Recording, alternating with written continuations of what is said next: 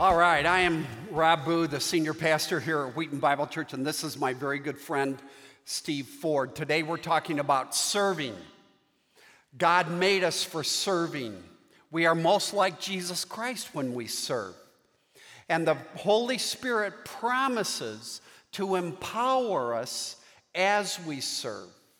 So to set up where we're going in God's Word this morning, I want to have a conversation with you, Steve, because like many people here at Wheaton Bible Church, you serve in so many different ways. I mean, you serve the institution you work for, you serve your coworkers, family, neighbors, friends. You and I used to be neighbors. Yes. And so I want to talk, though, about what you're doing service-wise here at Wheaton Bible Church, because it's really pretty cool. Yeah. So tell us about it. Well, thanks for having me, Rob.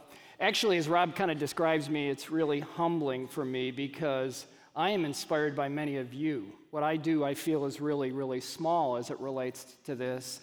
And there's so many of you who have, for decades, risen up every fall to serve our kids, who serve in your communities. And that is just such an encouragement to me. I'm busy, you're busy, but for me, where God kind of intersected my passion and my heart was for kids. And I love serving on Monday nights at a program that started out Treasured Promises. It became Caring for Kids and now it's called Monday Night Kids.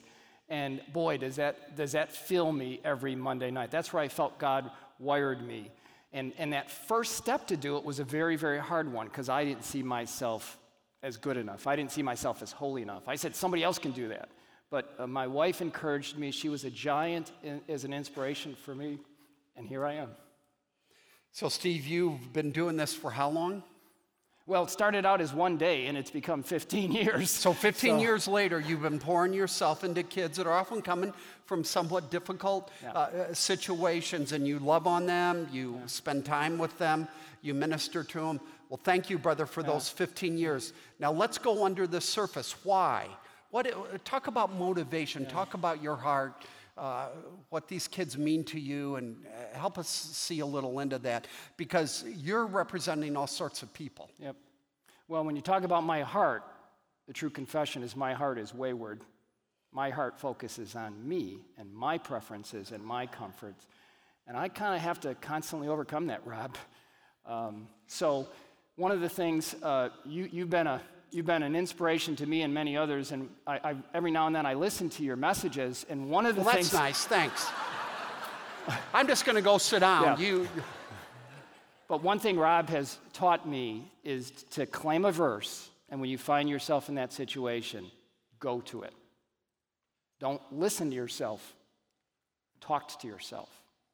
And in this case, I talked to myself when my wayward heart gets focused on me, on a verse that I learned last service. You and I picked the same verse. You're preaching today on the verse that God puts in my heart. And you and I didn't talk about that ahead of time. No, God just winked at us, Rob. And it's in there twice in the Gospels. For even the Son of Man did not come to be served, but to serve, and give his life as a ransom for many. Jesus died for me, and that just blows me away. So it started out serving because I served to come help somebody. And now I try to serve to honor him. Sometimes that's really hard. Sometimes there's Monday nights where I work all day and I come Monday and I'm like, somebody else can do that.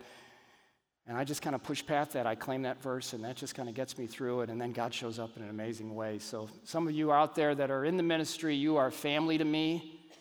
This church is big, one hour Sunday, but that's one. Monday nights and Saturday mornings at Men's Bible Study is where this church becomes very real, very small, very intimate, and God shows up in amazing ways. So let me go on. You're a busy guy, you travel for work, you're an athlete, you love doing a bunch of different stuff, but here you are. How do you find the bandwidth? Yeah. How do you make this happen?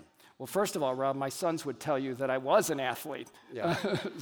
And I've experienced some of that past tense, but go ahead. We can both go there. We're all busy. We're all busy. But in choosing one thing, we choose not to do another thing. And I told you my heart can be wayward. So what I've done is I've tried to make Monday nights a priority for me. So I work for Taylor University. I travel. I've got a dozen states that I travel to. So I don't travel on Mondays unless I have to. I travel on Tuesdays. In my most recent jobs, I was on the senior staff team at a couple big national brands. And I just talked to my boss and I said, if we're running late on Monday, I need to check out. And I just want to tell you that's a priority for me. So again, many of you do this in terms of volunteerism. I feel like I do this.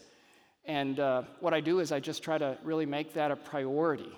The other thing that's really important to me, and I didn't say this the first service, but one of the things that blows me away is when my fellow volunteer is somebody that is younger. Because you want to talk about kids. I'm an old guy. But when a 20-year-old, and I've had many Wheaton College guys that have partnered with me over the years, when a 20-year-old shows up and you've got an 8-year-old with a 20-year-old, wow. So just a bit of encouragement if that might apply to you. So finish up here. What would you say to us as your church family in this area? As we're talking about this important subject of serving, a subject that sometimes is too incidental rather than central. Yeah. Well, the first thing I want to say is I'm blown away by you volunteers. And, I showed up real early today, and I didn't realize how full the parking lot is at 8:30, getting ready for today. I see it in my neighbor's house as Ann has young couples over to our house. I see it as guys buy the sweet rolls on Thursday morning, and guys set up chairs. And it's not all teaching and preaching, but there's a lot of ways. And what I say is, for me, that first step was really hard. Because I said, you know what? The church is big. Somebody else can do it. I've got a lot going on in my life. And I just keep on saying that, we can do this. We can do this. So, church family, this is here. And, the number one reason oftentimes people don't give and don't get involved in the area of stewardship is they're not asked. So, on behalf of my church, our church, we invite you to join us. And my prayer is that this would be a blessing in your life for the Jesus that ransomed you as it has been in mine. Amen, brother. Thank you, Steve. Love you. Love you, man. Thank you. Great job.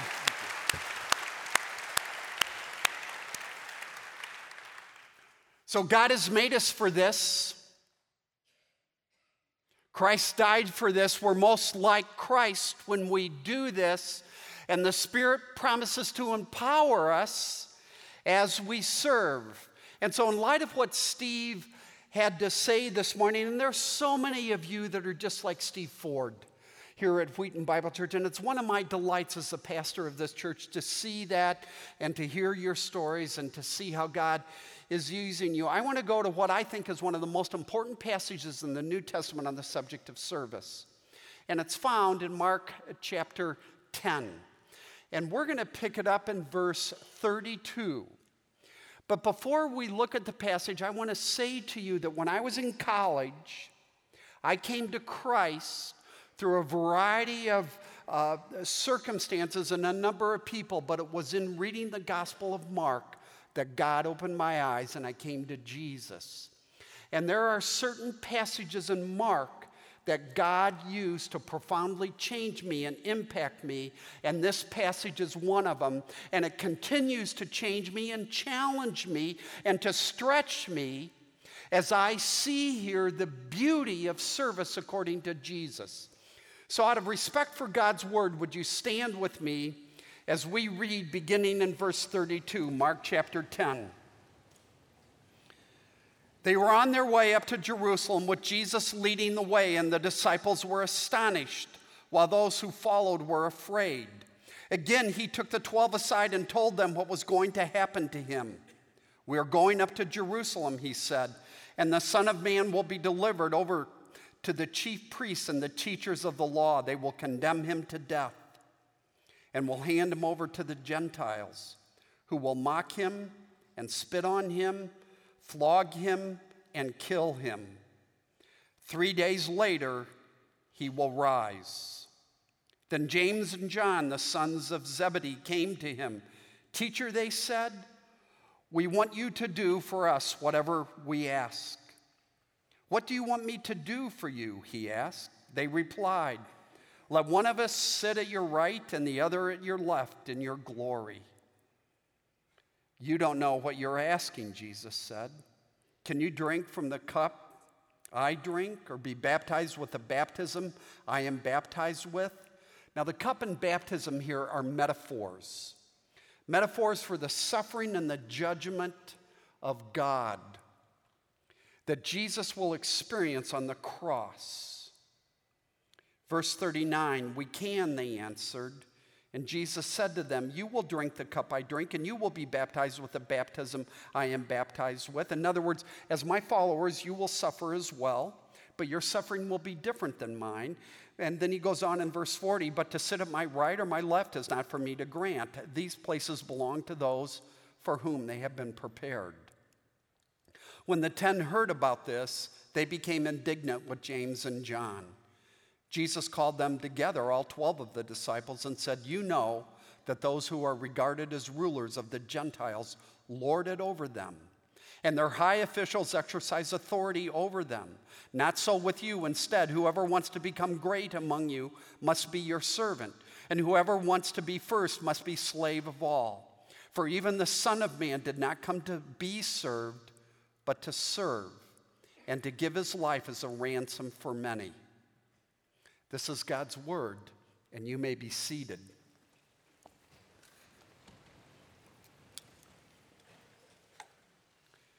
The greatest, wisest, most important person in the history of the world self-identifies as a servant. To be a believer in Jesus Christ is to be a servant according to Jesus. Now, when Jesus talks about being a servant, he's not merely talking about behaviors and activities, and that's certainly a part of being a servant. He's also talking about our heart. So not something just external, but something internal, the disposition of our heart, how we view our identity in life, our mission and our purpose in life. Is life all about me? Is life about others?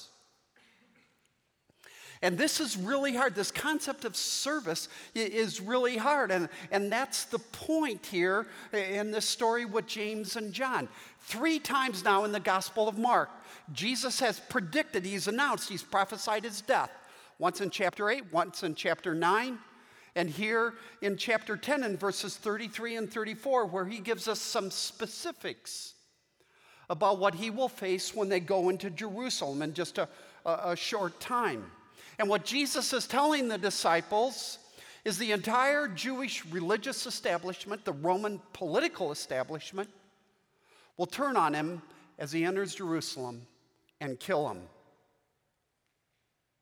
But even though the disciples have been with Jesus almost daily for 3 years, and even though James and John here, along with Peter, form the inner circle of the 12 disciples, they don't get it. The cross is unimaginable to them.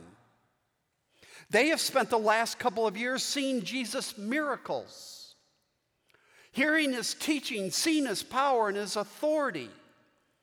And along the way, they have been absolutely convinced that one day Jesus is going to march into Jerusalem and be anointed as a messianic Jewish king, and he will overthrow the hated Roman occupation.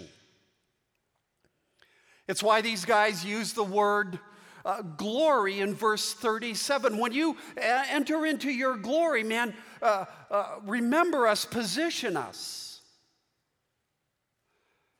But they don't understand. James and John don't understand. The 12 don't understand one of the basic principles of Christianity.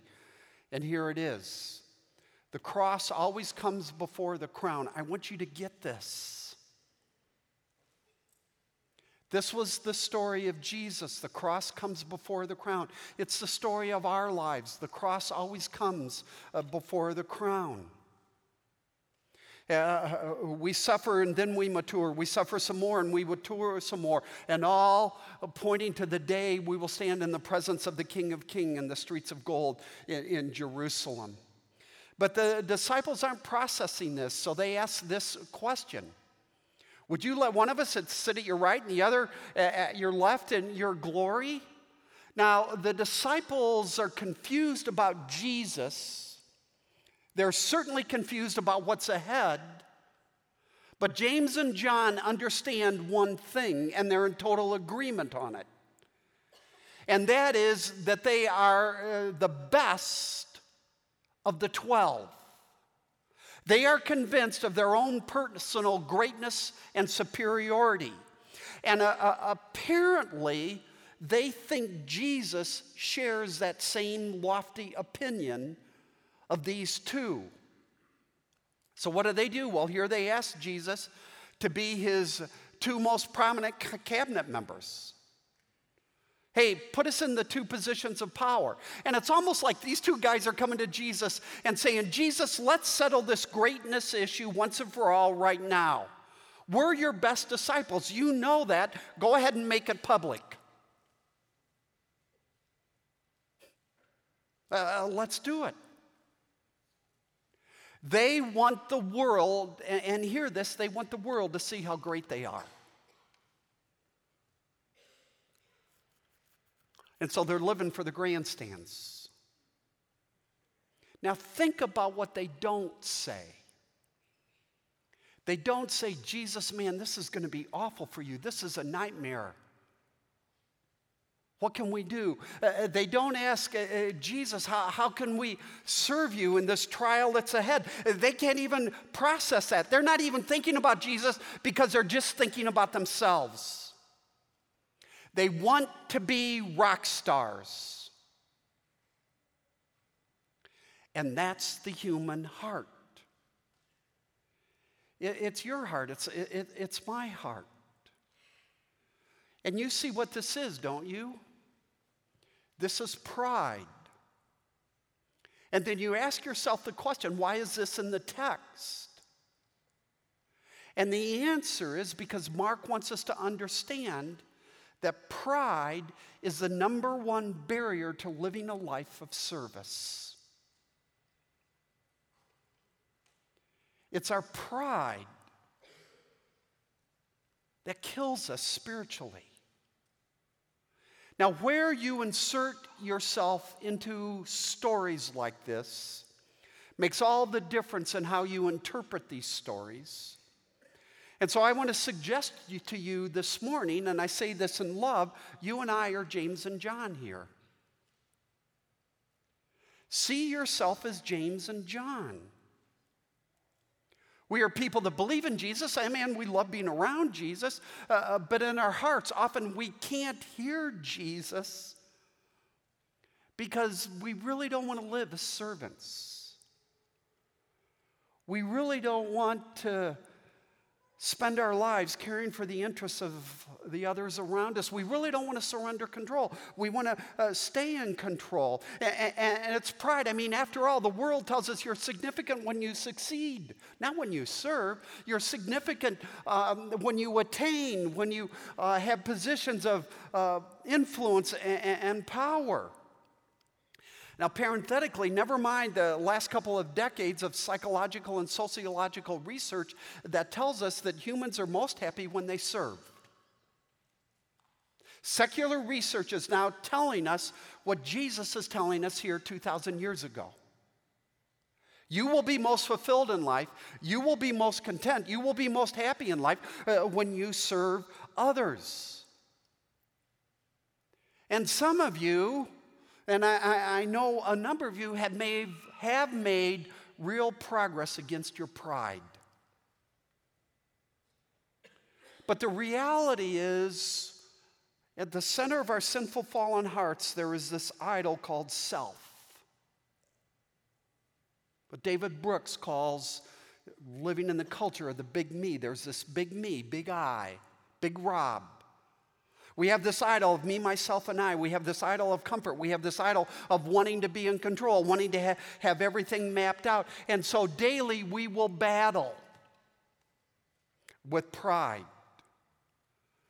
And that's what Mark is trying to help us understand. And you say, well, how? Well, let me give you a couple of illustrations of our battle with pride. Take your prayer life. I mean, what these guys say in verse 35 is just so crazy. Now, we may not say this to Jesus out loud, but often when we pray, what are we doing? We're coming to God and we've got this request or we've got this request, and kind of unintentionally, unconsciously, we're thinking, God, we want you to do whatever we ask. I want you to do whatever I ask. And you say, no, no, no. And I say, you know what? I have talked to way too many people that have walked away from God because of unanswered prayer, because God didn't give me whatever I wanted. It's pride. It's why we worry. Do you know it's pride that causes us to worry? We're proud, so we think we know what's best for ourselves. We know what's best this week. We know what's best next year, and so we map out our own agenda. But God laughs at our pride, and he weeps at our worry. And we're bitter, and underneath our bitterness is pride. I didn't deserve that. I got shafted. And we go through life holding a grudge because we got shafted. And even though we, as followers of Jesus Christ, have been forgiven, there are certain areas, certain people that we just can't forgive. Bitterness is believing God got it wrong. Worry is believing God won't get it right. And pride is underneath both. Now, I say this to say, don't look at this and think James and John are idiots. They are not idiots. Rather, see yourself, see your battle with your self-centeredness in them. Because so often we're blind to what we don't know. And our pride blinds us, and it keeps us, it keeps Jesus at a distance, and we don't enter into this joy and this contentment, this happiness of serving others. One of my favorite authors is a man named Paul Tripp. Paul Tripp has spoken here at Wheaton Bible Church. He's written a bunch of books. One of my favorite books is this book called A Dangerous Calling. It's a book about the dangers of being in full-time ministry and how important it is to walk close to Jesus. And Sergio, at the beginning of our worship this morning, was referring to some of this. But on the back of Paul Tripp's book, he has 5 endorsements from Christian leaders. 3 of the 5 have fallen. Immorality, apostasy, and dysfunction. And what's underneath all 3 is pride. Pride takes out leaders. Pride is taking out James and John. Pride left unchecked will take you out. I don't know about you, but I'm just like James and John. Apart from the Spirit continuing to chisel away. So all this to say, according to our passage, our problem with serving, your barrier, my barrier to entering into a life of serving and to making the sacrifices inherent in serving is our pride, our self-focus. And so what I want to do is I want to shift as the passage shifts.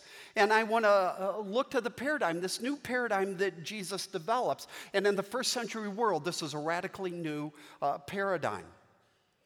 So look at what Jesus says. He calls them together and he says, you know that those who are regarded as the rulers of the Gentiles lord over them, and their high officials exercise authority over them. And now he begins to land this plane. Not so with you. Instead, whoever wants to become great among you must be your servant, and whoever wants to be first must be a slave of all. Now, do you hear what Jesus isn't saying? Jesus is not forbidding the desire to be great. Jesus is not forbidding the desire to be exceptional. He is not condemning ambition, wanting to make an impact, wanting to leverage your gifts and abilities in the best way you possibly can. Rhonda, my wife, is a physician. She's a pediatrician. You better believe her patients want her to leverage her gifts and abilities as best as she possibly can. Jesus is not forbidding the desire to be great. Instead, he's reframing it. He's redefining it. And I want to suggest to you what Jesus Christ says here is a pivot point in the history of the world. He throws all the Greco Eastern understanding of greatness and power and influence on its head. He turns it upside down, and he gives us a new definition of greatness here. And it isn't denying your gifts, but rather it's using them for others, for the glory of God. So you spending your life and your gifts and your abilities on other people rather than yourself. And it's not about me. It's about how God has graced me and what God is doing in my life. And how do you know if this is beginning to happen in your life? It's if you can consciously say, she, not me. He, not me. In this particular situation, no, it's she, not me. You know what? I'm not going to get angry here. I'm not going to get frustrated because it's he, not me. He goes first, and I'm going to go second. And I want to tell you, when you can say, she not me, he not me, not only does that make for a great marriage, it makes for a great life. And all the trouble I get into with my marriage with this beautiful woman right here is because it's me, not her. And it's our pride, it's our self-centeredness. Now, let me go back to this. Jesus uses strong language here. Once in verse 43 and once in verse 44, he uses the word must. And he's telling us that to be a follower of Christ, how do I know I'm a follower of Christ? How do I really know I'm growing as a Christian? Service for you isn't optional. It's essential. Jesus doesn't say if you get around to it or you can work it into your schedule. He's talking about our perspective, our intellectual framework, the disposition of our hearts. You must. You want to be great? You must. You want to live a life of influence? You must. You must serve. Jesus Christ is calling us to self-identify as servants repeatedly, daily. We get up in the morning. Well, I wonder, God, what you're going to do. How can I serve people around me today? Now, I happen to love eating at Chili's. You know the restaurant? And it's not like I'm at Chili's every day, so I don't want you to misunderstand. But I love their big, juicy burgers and their fries. It's health food, right? And when you go into Chili's or any restaurant, there's basically two groups of people. And I'm oversimplifying, but you've got the waitstaff and you've got the customers. Jesus is saying, my people are the waitstaff. They're not the customers. And according to Jesus, if you want to be great, you'll go to Chili's and you'll say, hey, you know, that waitstaff, that's a metaphor, that's a picture for how Jesus wants me to live my life. So, hey, I'm Rob. How can I take care of you today? What would you like for starters? And a little while later, oh, you didn't like the burger? Well, here's 3 more. And we tend to go through life thinking we're the customers, we're the consumers. It's our culture. Jesus is saying, no, you're the waitstaff. And God loves you so much, he gives you that picture every time you go into a restaurant. And it's what greatness is. This is John. John's a 17-year-old athlete, and most days he has to rush home right after football practice to redo his little brother Alan. Why? Because Alan has cerebral palsy. And the only way mom can get dinner on the table is if John reads to Alan for about an hour and a half. And John loves it. He wouldn't trade it. But John is a remarkable 17-year-old because he doesn't just take from his family, he serves his family. Joyce is a high-capacity businesswoman, and she's invited people from her apartment complex, people from work, into a Bible study to explore who Jesus Christ is. And on Thursday nights, Joyce finds herself at the nursing home, just hanging, talking, loving. Todd and Holly are in their mid-70s, and they've been leading a small group, a life group, and everybody, all different ages in their group, they just love Todd and Holly because they love their wisdom, they love their life experience, they love being together.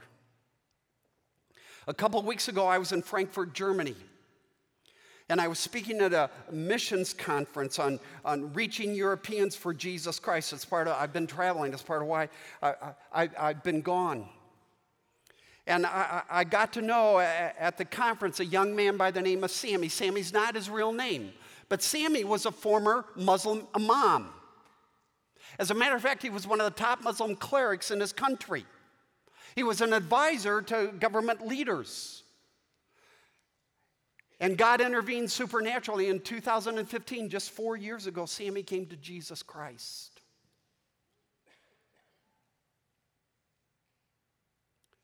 And it has cost him. His Muslim wife divorced him, cut him off from seeing the kids, and he's lived with multiple death threats.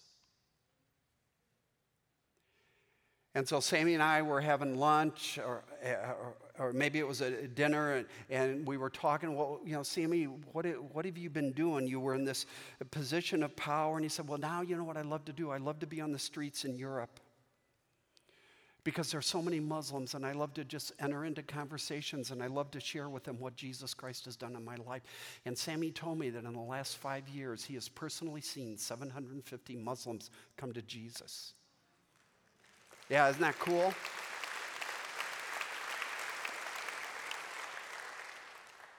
And Sammy just got married 2 days ago. And God is working. He's a servant. He self-identifies as a servant. God doesn't give us grace so we can spend his grace on ourselves. He gives us grace so we can spend our lives on others. Mike Swider, where are you, brother? That's why I love you. Because the way you invest in these athletes, the way you serve, how passionate you are, the conversations we've had over the years, brother, the way you live this out. Thank you, Mike. Look what Jesus says in John 15:13. Greater love has no one than this. That he what? That he texts his friends? That he checks in occasionally? That he lays down his life for his friends? You only do that when you self-identify as a servant. That's an identity thing. It's a mission thing. It's a purpose thing. It's a significance thing. You know what it means? It means in the moment that you listen rather than talk. You ask questions rather than interrupt. It means you don't discard people or situations when they get complicated or they get messy. It means we demonstrate the glory of the gospel lived out through us by the power of the Spirit, by our joy and our contentment when we don't get our way, when people misunderstand us, people don't get us. Because we want to serve. And we understand the greatest privilege in life and the greatest source of happiness in Jesus Christ is when we spend our lives on others. So this is the paradigm. The problem is our pride. The paradigm is a life of service that Jesus calls us to here in Matthew chapter 10, and he reiterates in John chapter 15. Now, I want to talk about the power. Because I don't know about you, but I don't have the power to live a life like this. I don't have the ability in and of myself to be selfless because I am a self-centered by default. So where does the power come from? And Jesus gives us the answer in Mark 10 and verse 45. For the Son of Man did not come to be served, but to serve and to give his life as a ransom for many. I submit to you that this is not only the most important verse in the Gospel of Mark, this is one of the most important verses in the entire New Testament, because here Jesus tells us not only that he will die, he tells us why he's going to die. Why is Jesus going to die? To give his life as a ransom. What does it mean? Well, a ransom is a price you pay to buy someone's freedom. Someone is kidnapped, you pay the ransom. In Jesus' day, ransoms were paid to buy criminals and foreigners and debtors out of jail. It's a debt that's paid.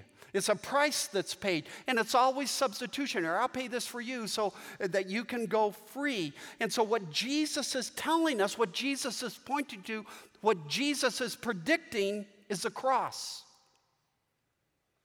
That I'm going to go to the cross and I'm going to die on the cross in your place for your sins as your substitute, as a sacrificial lamb, so that the moment you believe, you might be set free from the bondage, the penalty, the guilt of sin. Now, because sin is a cosmic evil in the sight of a holy God, this ransom is a cosmic ransom. Jesus Christ is fully God and fully man.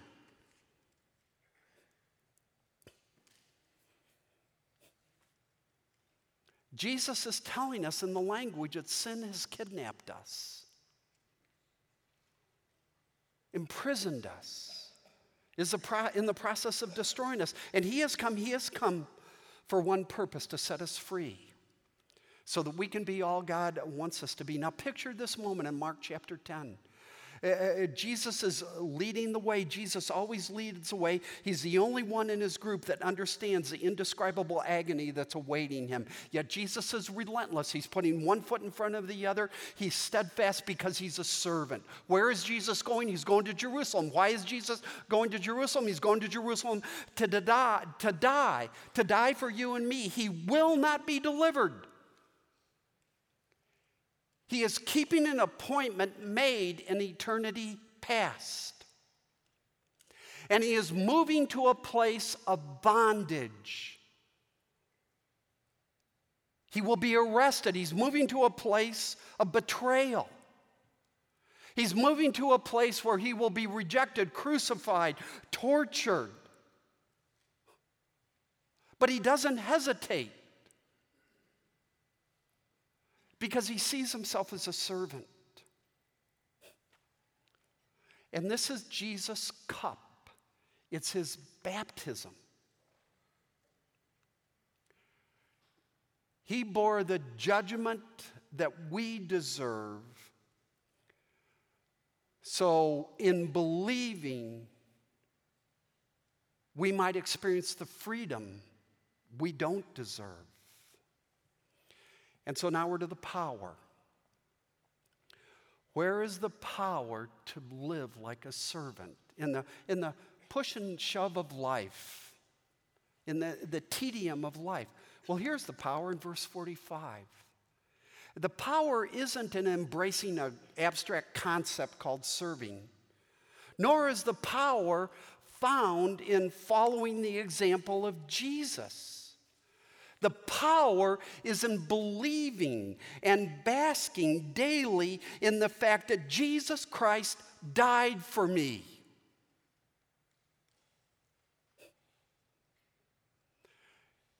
He served me And when you believe that and when you know that and you see the extent he went to serve you, then you are free to be a servant. Oh, it doesn't matter that she rejected me. It doesn't matter that they don't get it. It doesn't matter that they don't appreciate me, because when you have at the center of your worldview a man who died for his enemies, it changes your concept of affluence, power, and your concepts of affluence, power, and authority. And you become freed from the prison of pride, the prison of narcissism and self-centeredness. And you're liberated to lay down your life and to serve to the extent that the death of Jesus Christ is beautiful to you, the most beautiful thing in your life. And that's the power when you fix your eyes on Jesus. And the Spirit uses that meditation as with the verses you memorize, and you press them into your heart, and man, you are emboldened, and you are free, and you are significant, and it doesn't matter what the world says. It doesn't matter if people disappoint you, because man, you got the ransom, and Jesus Christ is beautiful to you. And that's what it means to live a gospel-centered life. And you know it works. I mean, let me go back to James and John. James is awash in narcissism here, and yet you go to Acts chapter 12.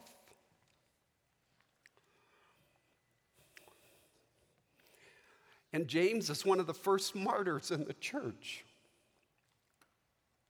John, right here, full of pride. John goes on to write the Gospel of John, the book of Revelation. 1st and 2nd and 3rd John. And look what he says in 1 John. This is how we know what love is. Jesus laid down his life for us, that we ought to lay down our lives for our brothers and sisters. Now, what happens between Mark chapter 10 and James' martyrdom, and John, the author of these epistles, who ultimately will be exiled to the island of Patmos? What's happened? What's happened is the death and resurrection of Jesus Christ. Do you see it? Do you get it? Are you all in? The power isn't in you. The power's not in me. The power is in the blood. Now, friends, we have all sorts of wonderful opportunities for you to serve here inside the church. I want to invite you to join our children's disciple-making team and invest in the next generation, or our student disciple-making team, or our greeter team, or our tech team, or be a small group leader and serve in a bunch of different areas. That's just inside the church. Outside the church, the needs around you are full of opportunities to step in and to serve. And let's do it. Whoever wants to be great will be a servant. And you, in the providence of God, were made for this. Let's pray. So, Father, we thank you for the wonder of your Son, that Jesus became the ransom for us, that in him we might find life and continue to find life. So God, bless us, fill us, for Jesus' sake. Amen.